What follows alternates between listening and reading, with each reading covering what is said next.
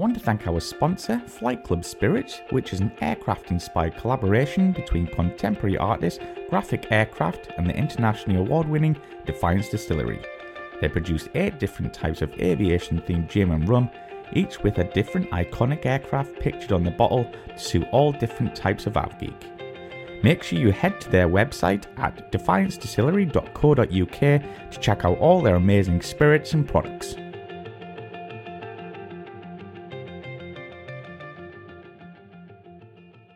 So, well, Mike, thanks for inviting me around for the second episode.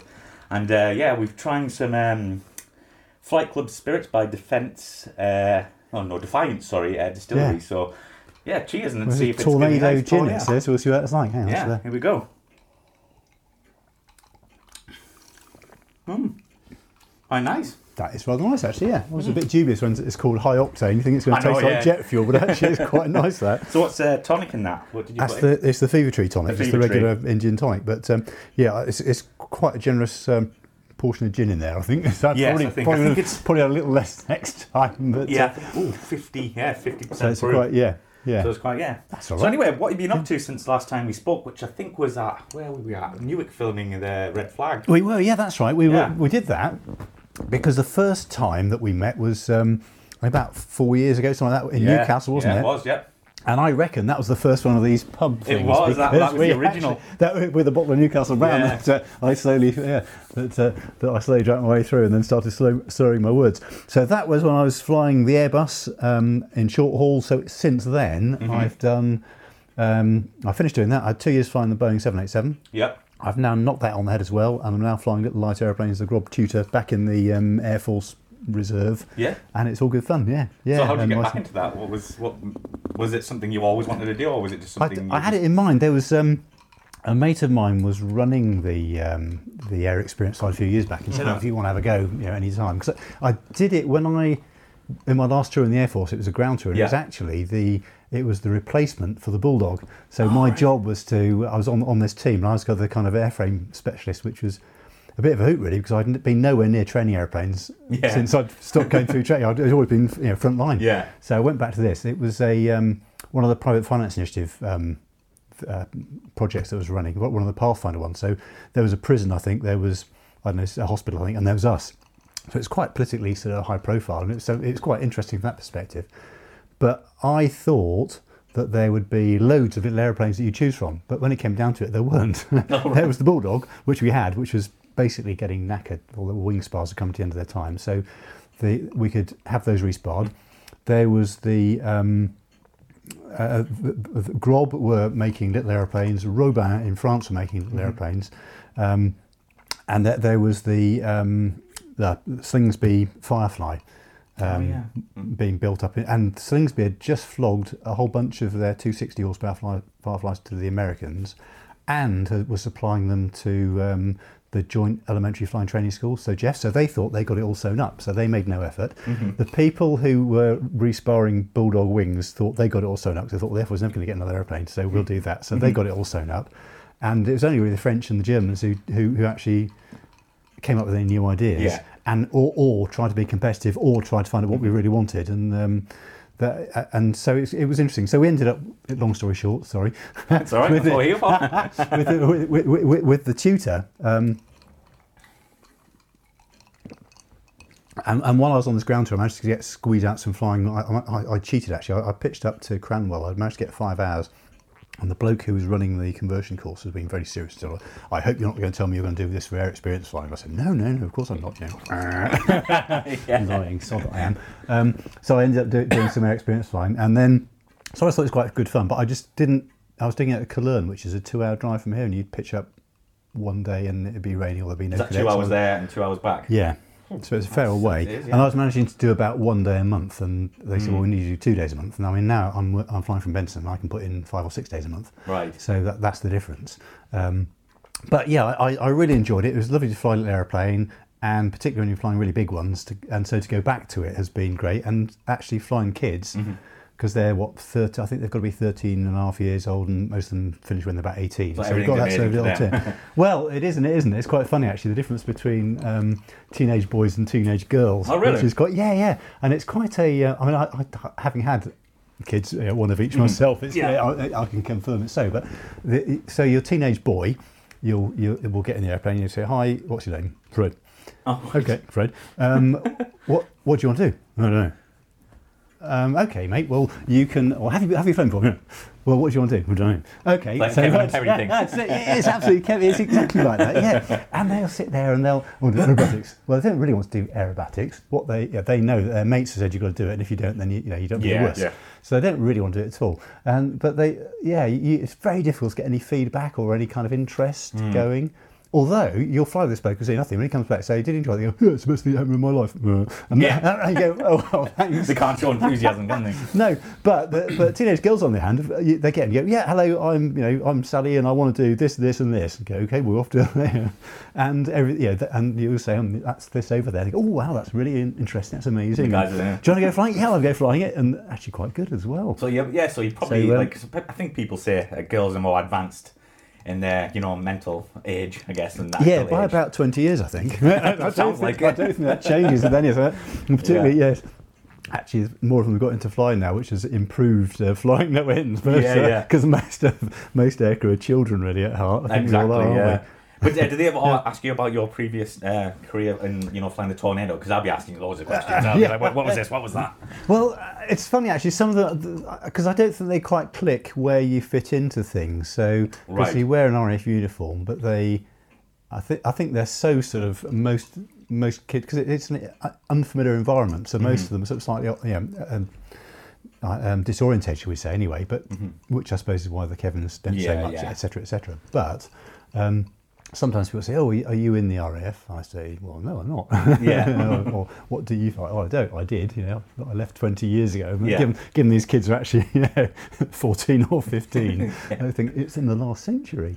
Oh God, yeah. So, and to be honest with you, I mean, you end up so busy just showing them what's going on with the little aeroplane or showing what's going around. So there's not an awful lot of time, and they probably don't want to listen to some old fart telling war stories. But there we go, someone perhaps listening to us at the moment, drinking our very fine gin. Which, these rather nice glasses actually. I think it's got the Tornado on the front as well. It does. There we go. Nice. It's got Defiance, and then the it has. Yeah, not bad. And I've also noticed your watch. That is one of the watches I really want. Oh right, Is that IWC? It's the IWC one. Yeah, really it nice. is. Yeah. So we've got some books on the table here. Have you been doing much writing since? Because I think was it the Tornado GR1 was your last book? Was that? The RF one underneath it was. So last time we spoke, when we first spoke, I'd just done one on the Javelin. So that was the Tornado GR1 book, which I'm going to show to the pictures the camera. Great, yeah. Well, it was actually, because there's loads of colour pictures, and I was really quite proud of it because it was as far as I know, it is the first book that covers the whole of the Tornado, purely from the operational side, but also, I mean, I managed to scrounge a lot of operational details about the Gulf War. Really? I mean, I wasn't there, I have to say, but lots of my mates were, so I have details of pretty much every single mission that was flown. Wow. And so I was able to pull all that together. Well, each mission from all of the three, or the three bases. And there's lots and lots of information, loads of photographs. I mean, some people were very, very kind in letting me use their photographs. Yeah, some stunners. But there's So I was really pleased.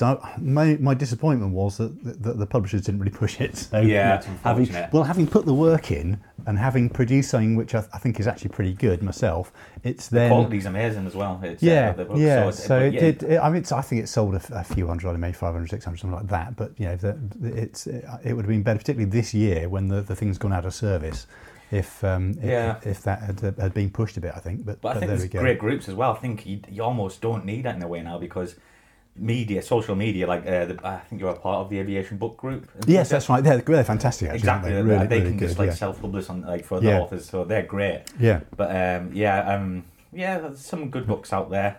I think Dave Gledhill's bringing out a new one recently. Yes, yeah, indeed. Yes, he's like the king of aviation books. He is actually, isn't he? Yeah, got sort of niche there. But So do you actually miss flying the Tornado though? When you look back at your book in the pictures? Yeah, it's funny actually. I do, because I do appreciate that. Well, it's one of those things that as you grow older, I think your body carries on, but your brain kind of stops somewhere. And I keep looking in the mirror at this bald bloke, thinking, "Who's that?" Yeah. But I do actually in many ways. And do you know, one of the fine things about going back to the tutor flying was being issued with my flying suits, and I put it on and zipped it up, and I suddenly felt 30 years younger. So I've got my Tornado badges on it. Oh yeah, your I should fish some of those out, which was quite fun to do that again. Yeah. But I do. I look back on it very fondly. I mean, that was it was a long time ago. I mean, I last flew the thing in 1994. So we're talking 25 years ago. 25 years. That's scary, isn't it? It doesn't seem that long though. No, it doesn't. I know, it seems like yesterday, like that. No. Yeah. And oddly enough, I mean, having finished with airline flying, I've walked away from that with no regrets, but also I don't think of it, I don't miss it at all. But I do still look back on the Tornado and think, wouldn't it be great to have another go? Wouldn't it? I think I asked you that when we were with David Herriot. I was like, would you like to go flying? He was like, yeah, put David in the back. We've probably both been better work it. It's all this motor memory somewhere. Yeah, but it's I'm guessing. So it was 25 years. When did the GR4 come into service? Was that? That was pretty much 2000. So was it 2000? Yeah. Right. Yeah. So GR1 lasted up till I think back end of 1999. The Kosovo campaign, I think, was all that year, and stuff was just kicking off in the Gulf, and then GR4 came in. And that's all just avionics upgrades, wasn't it? But it's the same. That's right. It's the same airframe. It was avionic, because they were all sorts of weird and wacky plans that they were going to do this, that, and the other. Particularly all revolving around Cold War terrain following stuff, which all got canned. Yeah. But because GPS didn't exist when Tornado was first built. That's crazy to think that's not even that long ago. I know. Well, I mean, I can still remember we got hugely excited on the squadron when we got. I mean, I'd been on squadron about 6 months, I think. And they go, we got new main computers coming. It's got 128K. Jesus, that's huge. That doubled it. 'Cause it'd been 64K, whatever it was. Wow. So you're thinking, wow, that's amazing. You couldn't store anything on that these days. No, you couldn't. A couple of photos. Yeah. Well, there again, I think they went to the moon with about 8, didn't they? I mean, so it sort of shows you how things have escalated upwards. Yeah. But yeah, I mean, the thing was, when you look back on it, was really quite basic. But there was always a potential. It always had that potential to get better and better, and it did with GR4, and particularly the integrating the GPS into it, and also the I think 1553 data bus, so that they could actually talk to the weapons. So so you got GPS updates on the bombs and stuff like that. Improved paveway or enhanced paveway, I think it was. Yeah. So do you think the Tornado had its time, or do you think it could have carried on a bit longer? No, I mean, it's like all these things that you see people again on social media being waxing lyrical about how fantastic it was, but it was very much a child of the 70s. Totally. So 30, 40 years on, it had its time, and it proved to be a fantastic machine. It proved to be very capable, and it proved to be able to be upgraded and to keep up. I mean, that's one of the things I suppose that happened with Harrier in the end, when they had to make a choice, either or. In the end, Harrier couldn't do the things that were needed in terms of weaponry and all the rest of it, and being continuously upgraded. So, but people say, "Oh, what a shame the Tornado's gone." But I mean, again, when I was on the Tornado, we had 10, 11 squadrons of the things. Yeah, that's crazy. So it was massive. Oh, that's just the GRs. I mean, I can't think the F3's been a different airplane, but it was still looked down upon. People going, well, Tornado, that's boring. Real men fly Harriers, Jaguars, used to fly Phantoms back in the day. I think every generation has that, don't they? Because I think on the first Happy Hour episode, we were talking about how everyone goes on slating the F-35, but it's going to be a great jet. And it'll be someone else's Harrier or Buccaneer of the day, so it's just a generation thing. Well, it is, and everyone looks back and because again, everyone's saying, "Oh, gee, wow, that's wonderful." Well, it was still a Tornado. It still had all the problems that Tornado had. It is still massively draining in manpower trying to keep the bloody thing going. I've heard that. Which is the bit we all forget. We forget that every time we used to jump in the thing and head off into the blue yonder. 35 blokes have been sweating all night trying to get the thing serviceable. Yeah, something like, is it like 20 when hours they came back hour? again, they'd be out there again, and those, I think the ground crew on all RAF squadrons are very much the forgotten heroes. I think so. My kids are on Instagram, but I don't know if I can bother with that. That's also photograph stuff. How old are your kids? Are they? Mid-20s. In 20, so they've all got like done with uni and everything now, or yeah. In fact, my son's in the Air Force, so he and I are both flying officers at the moment. So oh really? Yeah. We haven't been flying yet. He's waiting to start his flying training. Has he got anything he wants to go on to? I think he'll fly F-35 or Typhoon. I don't think he's fussy either way. All right. I mean, there's not a bad deal there, isn't it? Really? Yeah, you can't go really wrong with that. But it's quite interesting actually, because one of the things that he said to me was, "Well, I don't know if I want to go to the F-35 because it's all going to be flown in the simulator and blah blah blah." And I said, "Well, when I was going through, Tornado was new." Mm-hmm. Because you don't want to fly Tornado because that's all flown on the autopilot and TFR, and you never get to hand fly it. And the reality was, we always hand flew it, and we very rarely used the and when we did, it was because he needed to, and it was all quite exciting. Mm-hmm. So I think that is probably the case with F-35. All the quote about we're going to do it on the simulator, I'm not, obviously simulators are good, are useful, but I don't think they're ever going to be like the real thing. Also, there's another, I was going through some of the photos you sent me a while ago, and there was one where you went to, I think you were in Top Gun and standing next to the F-14. Yeah, that's right, Did you ever work with them when you were, I'm guessing you were with Tornado then, or you were... Yeah, it was. Well, no, that was the first ever exercise red flag that I did. And we were, because normally people did a workup in the UK and then would eventually go out to the States. And we actually, our workup was in Goose Bay, and because the squadron was quite new, I think it was the first time we'd ever been to Goose Bay. Okay. So, and normally you go out there for 2 weeks. I think we were there. It was something like we were there for 3 weeks, and we had to do all our operational low flying OLF down to 100 feet workup or work down. So we had to do that to qualify. Yeah. Then we had to do this workup, and then we go off to red flag. So it's all good fun. It was the ultimate boys' adventure. You're off. So you're going to go. So okay. So let's get this right. So we're going to go off to somewhere in Canada, and we're going to go rorting about 100 feet in these tornadoes, and you're going to pay me. And then are you sure about this? Yeah. And then you're going to send me to Las Vegas. But what the long short it was that we ended up finishing the workup that we had to do. And there were, I don't know, all us junior pilots, and the senior guys were trying to get rid of us and put it out of the way. And somebody, and I don't know who it was, but it wasn't me, said, "Oh, if we can get away from here early, will you let us go a week early?" And the boss said, "Yeah, just get rid of you. Oof, off you go." Right. So then there was they discovered there was a C. I've got a Stratolifter thing going past, which is C-141, that was going to call in Goose Bay, was then going to go to Nevada, to Las Vegas. So these are friends of mine who actually just booked me up. So I did nothing. I was just told, Mike, pack your bags because in 3 hours' time you're going to Las Vegas. Okay. So I tagged along. So there were 6 of us, I think. And we turned up in Las Vegas, and we walked into the O Club there on a Friday night, where it was, to discover it was completely empty. But we did discover that the crew that had brought us there in this Starlifter were then going to somewhere near Los Angeles the next day. So we said, "Can we come too?" So of course you can.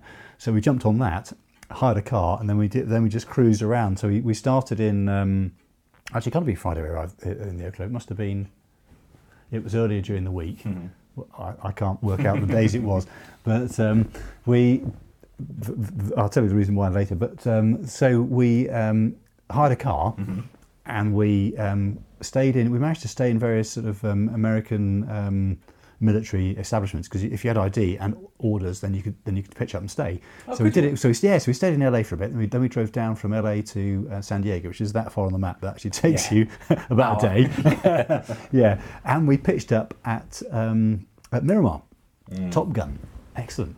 So we arrived there on a Friday morning, I think it was, or whatever, and we turned up, and we just literally turned up at Top Gun, knocked on the door, said, "Hi, we're here, can we have a look around?" And they were between courses, and the guy said, "Yeah, come in, you Brits, fine." We'd pitched up on our flying seats and everything else. And and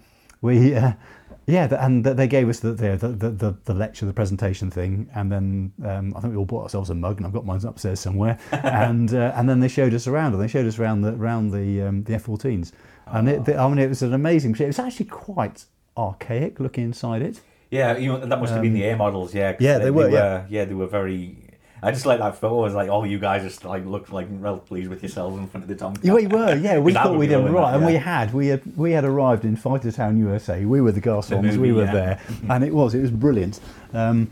The funny thing was, though, that because in the Air Force, happy hour on a Friday was the big event of the week. Yeah. So it must have been Friday we got there. So that evening we strolled in. Mm-hmm. Happy hour on Friday. We're here. Yeah. And we looked at it, and the place was pretty much empty. And we went, oh. So we chatted to someone and said, oh yeah. He said Thursday nights is when it all happens here. And you go, no. Get one day out. Yeah, one day out. Yeah. However, then, and I think it might have been me. I can't remember. Anyway, one of us was staggered off to the toilet, was it, and got it talking to. Now I know you shouldn't talk to people in men's toilets, particularly in the Navy one. But these bunch of guys, and they had just qualified, and they were on the Hawkeye, the E2, and they were rear crew on the Hawkeye, and their course had just finished. And they just got carrier qualified that evening, so they were celebrating, and we ended up getting split. So I don't know how it happened, but I ended up in this car and with this bloke who's kind of had a few beers, and we were streaming across the desert somewhere. Don't do that. In the desert, and I was CB. Oh yeah, I'll do CB radio, high tempo rubber duck, and that good stuff, and it's hilarious. And then I suddenly thought, I don't know where I am. I have no idea. Yeah. And so we pitched up at some random bar in the middle of nowhere, and one of my mates was there. Hey mate, you got here too. Really? So yeah, and eventually we all appeared in this place, and I don't remember now how we got back to Miramar, what we did, but the guy said, we're having our CQ party that tomorrow Saturday night in this address. Here it is, Dunk. You're welcome. So we we had our day's worth of sightseeing around San Diego, and that evening we. Because one of our numbers doesn't drink alcohol, so he was a driver. So right. 6 of us pitch up in our car, and we arrive at this place, and it's the open the gate, and there's the open yard with a swimming pool in it, and the swimming pool is full of tequila bottles all floating around. We think this isn't going to go well, is it?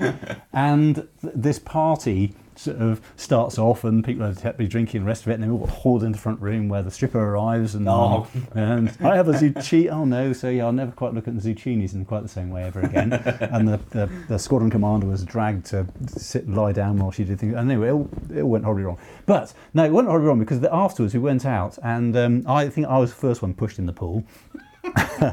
So, and it went downhill from there really.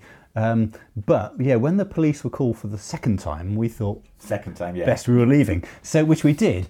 So we arrived at Miramar. We arrived at the front gate, and the guy stopped us and said, "IDs, please." And we went, "They're in the boot." So we all got out. Bear in mind we've been in the pool now, so we all got out dressed in very little but towels around our middles. And he stopped. We all got it. So these 6 guys standing there with towels around their middles, and he said, "You guys Brits?" And we went, "Yeah." Okay, just go through. Yeah, fine, so, yeah, that's it. That's fine. Yeah. So that was Miramar. Brilliant. What a great place. Yeah. So what's next on the drinking list? What's this, Mike? Well, this is Hook Norton's, a local brewery. So this is Hooky Gold, and I chose it because it's sort of. I know you're a lager man. So this is quite sort of light hoppy one, which I think is probably the closest we get. Cheers. Yes, cheers. Yeah, there is another one in the fridge actually, which is it's Looney Juice. I think it's about 8% or something. We can try. Yeah, that's a strong beer. Yeah. But this isn't. This is all right. So cheers. Have a try. Oh, that's good. That's all right. There you go. It's not Yuki Brown. No, it's not quite the same, is it? But it's good stuff actually. I'm quite fond of it, and I'll say it's literally just down the road. So that's 151 Squadron I think you got there, which is on at Chivenham. I've got 31 Squadron here. Great. You end up Where'd you get these from? This is when I left the squadron. You end up being presented with a tankard. Really? Yeah.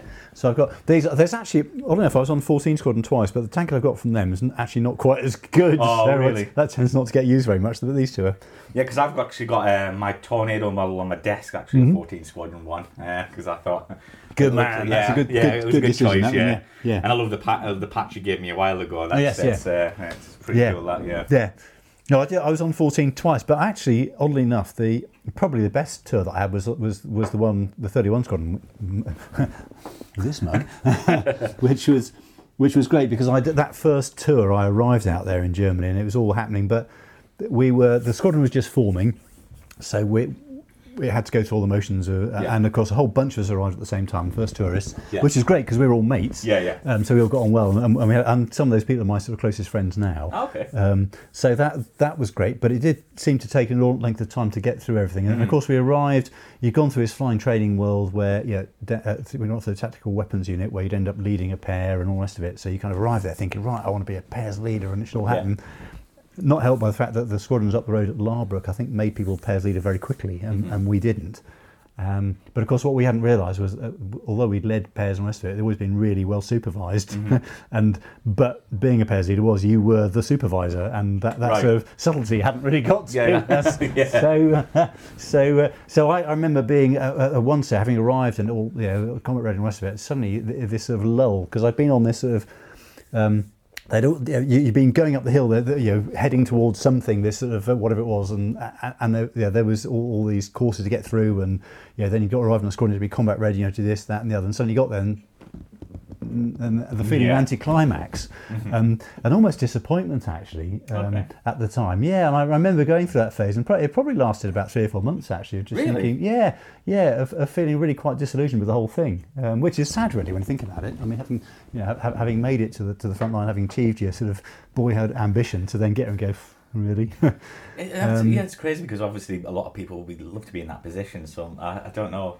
Maybe you just. I think it's expectation really, and I think I do. I mean, the management of the squadron was very good, and the boss actually was brilliant. I mean, he sometimes got a bit of bad press, but he was actually bloody good to me and really good to me, because I did screw up majestically a number of times, but he always covered me. And I'm eternally grateful to him for that. And of course, at the end of it, then came the red flag, which I mentioned to you, going off to San Diego and Fightertown. But then I ended up going to 31 Squadron, and that was quite funny actually. So we come back from we did red flag, and then we came back, and then I'd gone off on a course somewhere. I knew whenever I came back it was going to be a massive anticlimax after flag, so I booked off on some ground training course, which I did, and I came back, and then it was December time, and there was we used to have lunch of the year. I'm trying to think exactly how all this. Lunch of the year. So there's a lunch of the month every month, right? Where each squadron had its. Would have a lunch. We'd all eat together, sit down, and usually on a Friday, and we'd all get horribly drunk and all the rest of it, because it wasn't big and wasn't clever, but that's what we used to do, I'm afraid. So lunch of the year was the really big one, and so we came back, and lunch of the year was coming up, and that's, I think, about 2 days before.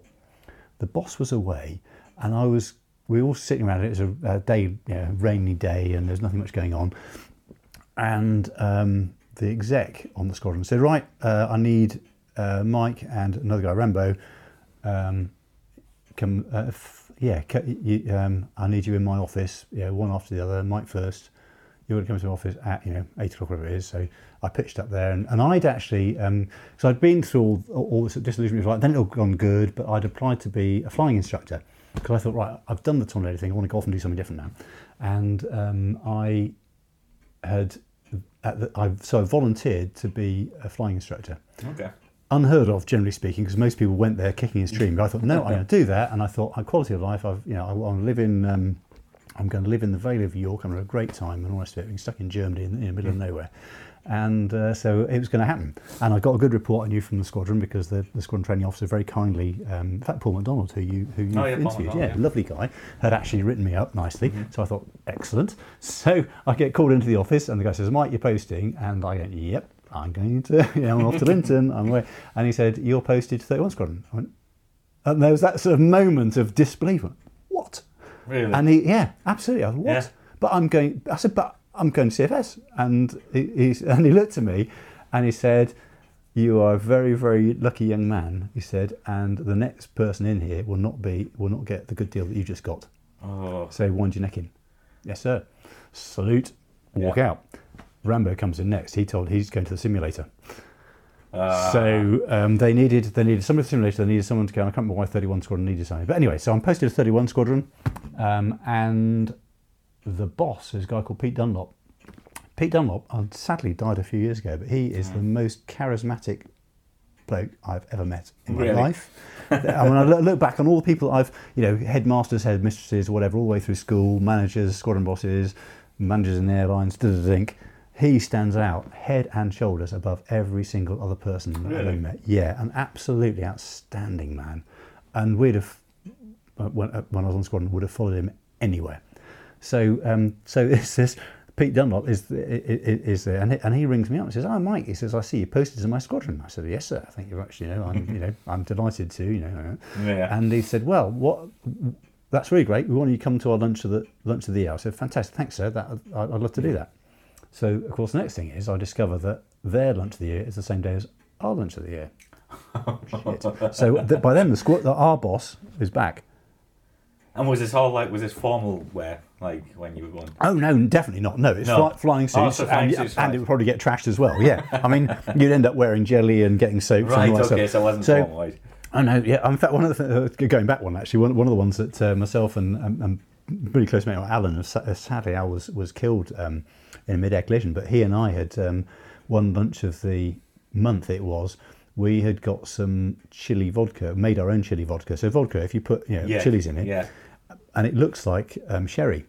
Okay. So we'd actually then said to everybody, to celebrate, I can't remember, was maybe we become peddlers or something like that. Right. We'd like to all have a drink on us. And so we'd poured ourselves a glass of sherry. Each went, yeah, down here, there you go. And everyone looked at it, it's obviously safe. And the next thing is, people were diving out the doors. I bet they loved you. Oh, yeah. But anyway, so I then turned to the boss and say, "Boss, I'm posted to 31 Squadron and I've been invited to their lunch of the year. Mm-hmm. And it's the same day as ours. Can I go?" And he said, "No, you can't." He said, "You're on my squadron. You come to my bloody lunch of the year. All right, When you're posted, you can do what you like. But when you're on my squadron, that's what you do." "Yes, sir." "Oh shit!" So I rang up Pete Dunlop and said, "Pete, I'm really sorry, but this is what's happened." Well, I didn't say Pete, who's sir, Yeah. And he said, "That's a real shame." He said, "Never mind. Don't you worry about a thing." "Okay, thanks, sir." So so we then sit down in the 14 Squadron crew room for lunch of the year. And we're just about to get our starters when suddenly all the doors burst open, thunder flashes are thrown in, and three big, massive, great blokes with gas masks come running in, grab me, pull me out, kick anybody else who's in the way, shove me in the back of this big Black Mariah thing, and we go screaming across the airfield. And it was 31 Squadron who come to get me. Really? Yeah, and so basically everybody sat in and I get shoved in, and it was hooray, applause. Hello, Mike, great to see you. You're part of our squad. You're part of ours now. Yeah, and in fact, he then they actually. Because we didn't have Velcro in those days on our squadron badges, so it was, my badges were ceremonially cut off. 31 squadron badges were ceremonially sewn on. Yeah. And so I pitched up in the bar afterwards, like we all did, and of course 14 were there as well. Yeah. And the boss looked at me wearing these 31 squadron badges, and he said, "Well, good to see you, mate." And he said, "I'll see you in my office tomorrow morning at 8 o'clock."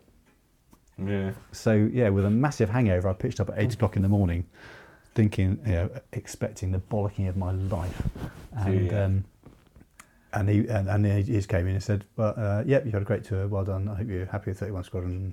Goodbye." So you're like, whew. Yeah, but he was down the line, really, really good. Mm-hmm. But so that's how 31 Squadron started, and it just carried on in that way. And I was treated like someone, because I had become a pairs leader. I had done the red flag. Yeah. I was treated as someone who was, knew what he was doing, even though I didn't. And I was given a huge amount of responsibility. Yeah. I ended up being crewed actually with a guy who'd been, because I'd come from 14, so I was crewed up with another guy who'd been on 14, Steve Lloyd, who was brilliant. Mm-hmm. And the two of us, it's funny actually, we never really mixed socially, but together we were something better than both of us put together, sort of thing. And we flew together an awful lot in 2 years. And it was a fantastic tour, utterly fantastic tour. Mm-hmm. Really was. There were some fantastic blokes. In fact, one of them, Stu Peach, who's actually very kindly wrote the foreword to those two books, who then became Chief of Defence Staff. Mm-hmm. And that gives you an idea of the calibre of guys. Exactly, yeah. So Greg Bagwell finished as he ended up as AUC 1 group, I think, and then I think he was in the running for Chief of the Air Staff, but sadly didn't get it. And he, in fact, was one of the guys who grabbed me from the other lunch of the year. So there were some really outstanding characters on the squadron, really good, fantastically well led. And did you have did you have a favourite squadron? Well, it's funny again. I mean, 31 was definitely the best tour that I had. Yeah. Probably closely followed by 151, which I was on at Chivner. Right. Which was because it was just so much fun. It was just so much fun flying the Hawk. I mean, the Hawk was just—it's like a sports car. Sports car, yeah. And there was a it was called the AHARS was the thing that ran the attitude heading reference thing. So ran the put the instruments on. So when you got in, you pressed the button, and it took two minutes, I think, for the AHARS to align. So generally speaking, because we used to fly a lot, like 3 times a day, every day, and the students took forever. We'd be, you'd get in it, and then 2 minutes later you're ready to taxi. So they'd be kind of like, call for taxi while you can see your bloke still strapping in, just to put the pressure on. And we were complete shits, really. But it was all good fun. And that was just so much fun, because you'd go off and perhaps in the morning, and you'd be flying the junior courses would be formation things. So you'd fly their formation, toes. So you'd go off and you do formation, crossover turns, all this kind of stuff, and they'd be learning it. And then in the afternoon, you maybe fly a low level sortie with the next course. That's what was different. And then the next sortie would be air to air. Or air combat, and it might be an SCT sortie, and so and it was just all changes like that, and they're all 45-minute sorties, so it's already really quick, and so a lot of variation of flying that way. Oh, it's fantastic! Yeah. It was brilliant fun. I only did it for 18 months because then got promoted and sent back to Fort. So either side of those was 14 Squadron. Yeah. But which I do have this massive sort of loyalty to, because it's my first squadron, because it was my last squadron, because I was a flight commander, because I've been the first tourist on it, all those things. Because a lot of my, as I mentioned to you, when I joined it on that first tour, a lot of my mates from flying training went there as well. So we were really, it's in terms of friendships, and in fact, again, guys on my second tour, in fact, this guy lives just around the corner here, flies for Virgin, and we were on the squadron together then. So so 14 kind of ties all the loose ends together, as it were, and it represents the sort of real close knit friendship with people as well. So each squadron's got its own thing. Each tour was different in its own way. But was it like squadron? Is it kind of like football teams? Like the best pilots and navs go to certain squadrons, or is it just what the squadron needs? No, it's just people get handed out. Oh, right. So it's not Buggins' turn. And what it is, I mean, it's funny actually, because each squadron does have its own characteristic. And when you look back, I mean, having done the squadron histories and that, because I write up 14 squadrons history, you realise that there's however it changes, because it does change from people to people, somehow it stays the same. And I was so lucky, having been on 14 squadrons when the Jaguar squadron became the Tornado squadron. I then was invited to go along to the it was a centenary dining in night, so by then they become a shadow squadron. But as I sat there after dinner, I thought, do you know what, this could have been 25 years ago in Bruggen. It was the people, they're different people, but they're almost the same, and each squadron has its own sort of character, and that stays with it, and each squadron is different, and 14 was different to 31, and they probably still will be, and forever will be, and it's interesting how that sort of culture just carries on. And would you say the people make the squadron? Well, and downstairs, I mean, they do. Of course, they do. Yeah. Of course, they do. And was there any guy? Did you get on with most people? Was there some people you just weren't really fans of, or was that just like in all walks of life? You just there's always somebody. I think who wasn't fitting in well. I mean, it would sound really cruel if I said there's always someone, but no, because actually generally people did get on very well. Okay. And we lived in each other's pocket as well. So the people you worked with were the people that you socialised with, the people you flew with, the people who you very, very literally trusted your life in. Navigators certainly jetting them back with me. Oh my God! But also, you'd sit on someone's wing. In fact, I remember being really severely, really pissed off with one bloke. It was actually that first red flag that we did, where on the last day the weather was shite, so they said, it's all cancelled, and we said, well, hang on, we've got TFR, and they said, okay, you lot can go. So we went and got airborne, and we arrived in the sort of marshalling area that you hang around in waiting for the time to run down. I thought, TFR doesn't work. Oh, bollocks. So we should go home. On the other hand, it's only the bloody Americans, what do they know? Why don't we? So the next thing is I pitch up on my element leader's wing. So we radio silence, just pitch up on his wing. So he noticed that they're there, and they suddenly, as they see two blokes, this aeroplane.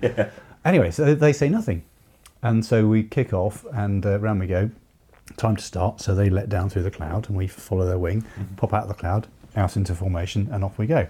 And eventually we were kind of letterboxing. The cloud got lower and lower and lower, and the ground got higher and higher and higher, and we went, time for us to leave. So we pulled up and went home. And it was only, I think, later on that night, we were in the bar, I think, and we said, mate, thanks ever so much for letting us down through, because our TFR didn't work. And the bloke looked at us and said, no, ours didn't either. And I nearly killed him. Really? I just couldn't believe he'd done that to me. Jeez. All he had to say was no or anything. Yeah, that's... But to actually, because we pitched up and... deceiving that. Jeez, yeah. Bloody So that was a bit... that was one of those moments. Yeah. So how often did you have the wings back when you were in red flag? Because obviously I think there was no... Was there a speed limit or was it... No, we were I think we were war you could go supersonic if you want, but I don't know. Yeah, I think the limit was... And I can't remember what the limit was on the tanks now, but I think the limit was the 1,500 litre tanks that we had, and I can't remember what it was now. And whether it was the limit of the tank or whether it was simply jettisoning the tank. Mm-hmm. I know that initially there had been a problem with jettisoning the tank, but actually we, in terms of, I think because we had all the kit on it, it's quite a draggy. You can see from there, quite a draggy thing. Everything dangling off it. Yeah. And the ground, sort of the ground level there is 6,000 feet, and then it goes higher, and the rest of it. That you didn't tend to go. I think, having looked back on the video films, you've seen some of them. Yeah. I think the fastest I've seen is about 500 knots. 500 knots, yeah.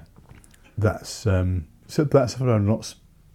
TAS, whatever it is, ground. I don't know, but not close. I mean, the only time we did do lots of supersonic stuff was in Goose Bay, and I think that was on my last tour. We pitched up and. One of the engineers was looking and discovered that around, because on these that they're rotating pylons, and there was a crack had appeared. So the answer was, well, either you stay. Well, basically you've got to take all the tanks off, the tanks and pods, and fly a clean wing. Oh, right. So once we took those off, when you're not limited by tanks anymore, you're limited by the airframe. Yeah. and also suddenly you've got no drag, so the thing goes like grease weasel shit. It was fantastic. It really was unbelievable. And actually, because we never really, you get airborne a thing in 25 wing and then you pop it back to 45 and stay that way most of the time. Yeah. And then if you're manoeuvring hard, you shove them forwards. But so 67, you'd never really bothered. Yeah. 67 was the thing you did for once a year for instrument ratings. You had to do a 67 wing approach. Oh, yeah. But so it was never that far. But suddenly on this one, you're now going at 500 plus knots plus, and actually think, it does fly quite well, doesn't it? Is it 60? So, is it 67? It goes to. Yeah, 63 with tanks on it. So you're right, 63 is the big tanks. Yeah. You're right. In fact, that one there's got 2250 litre tanks. That's 63, and there's a little detent thing that flicked over, which stopped you from. Okay. So it physically stopped you from. And could you feel it when you were doing it? Could you feel a change in how it flew? No, really? Not at all. No, it's. I mean, that was a fantastic thing. The flyby, I took all that out. Okay. So you get airborne, and as you got faster, you pull the wings back, and it just carried on going. But you did, the wing did communicate reasonably well. If you got the wings forward and they started bouncing around, you're either going too fast or too slow, and you usually knew which. Yeah. And similarly, in 45 wing, if you got a bit slow, you could feel it wallowing a bit. Right. Which is what happened to me, actually, and my mate Cookie, when we were bouncing a formation, and we were up in Northumbria. So probably not a million miles from your neck of the woods. And we came whistling in, and I was in 45 wing, and we pulled around these gears, and I thought, we're turning a bit tight, shove the wings forward, pull a bit. And anyway, this aeroplane's wallowing around like this. What's going on there? It's a bit weird. And I think Cookie shouted at me, wings or something. And I went, yeah, I've got them forward. And he went, no, you haven't. Fully back. No, I haven't. No, well, what happened was they got stuck. Oh, did he? Yeah. Oh, right. So the lever had gone forward, but the wings had stayed where they were. Mm. So they were stuck in 45. So I went, oh, all right. So then what do you do now? Dining in that night, should we go home? And because I was thinking, well, it's 45, so we're going to do we've got enough fuel to go home. Why don't we just go home? Yeah. And he said, well. Said, yeah, but he said, what happens if there's hydraulic fuel pissing everywhere? Something's obviously seriously wrong with this aeroplane. Do we really want to travel and fly over the sea for an hour? Probably not. I said, no, actually, pretty right, actually. Mate. Yeah, so Leaming it is. So we went to Leaming, and we. That was an F3 base, wasn't it? It was, yeah. Yeah, that's right. So I think there are three squadrons of F3s there. Yeah. So we go to Leaming, we dump all the fuel. So we go around the Yorkshire Dale sightseeing and shoving out loads of fuel all over them. And then it's time for us to do the approach. Of course, I do a 67 wing approach every year as part of my instrument rating. 45 wing, piece of old ease. What could possibly go wrong? So, well, nothing really, because you go down and it's a piece of old ease. Because you do it every year, you go down, you go 200 feet, you go around and the rest of it. Of course, you get to 200 feet, and that's where everything changes, because that's the bit you never practice. Yeah. So the nose is different, the attitude is different for every single landing you've ever done. Yeah. Is now completely different, and you're also going about 50 knots faster. And so it was, and we didn't hit. Yeah, we skipped the runway, and we were going down, and reverse thrust wasn't doing anything, and then there's a hook or a cable at the end, and actually Cookie, bless him, shouted out to me, hook. I'm like, oh yeah, hook, drop hook, arrived. So we were still doing, I don't know, we were doing 180 odd knots when we hit the far end, having touchdown at 200 and something or other, and it wasn't slowing down, so it was all getting quite exciting really.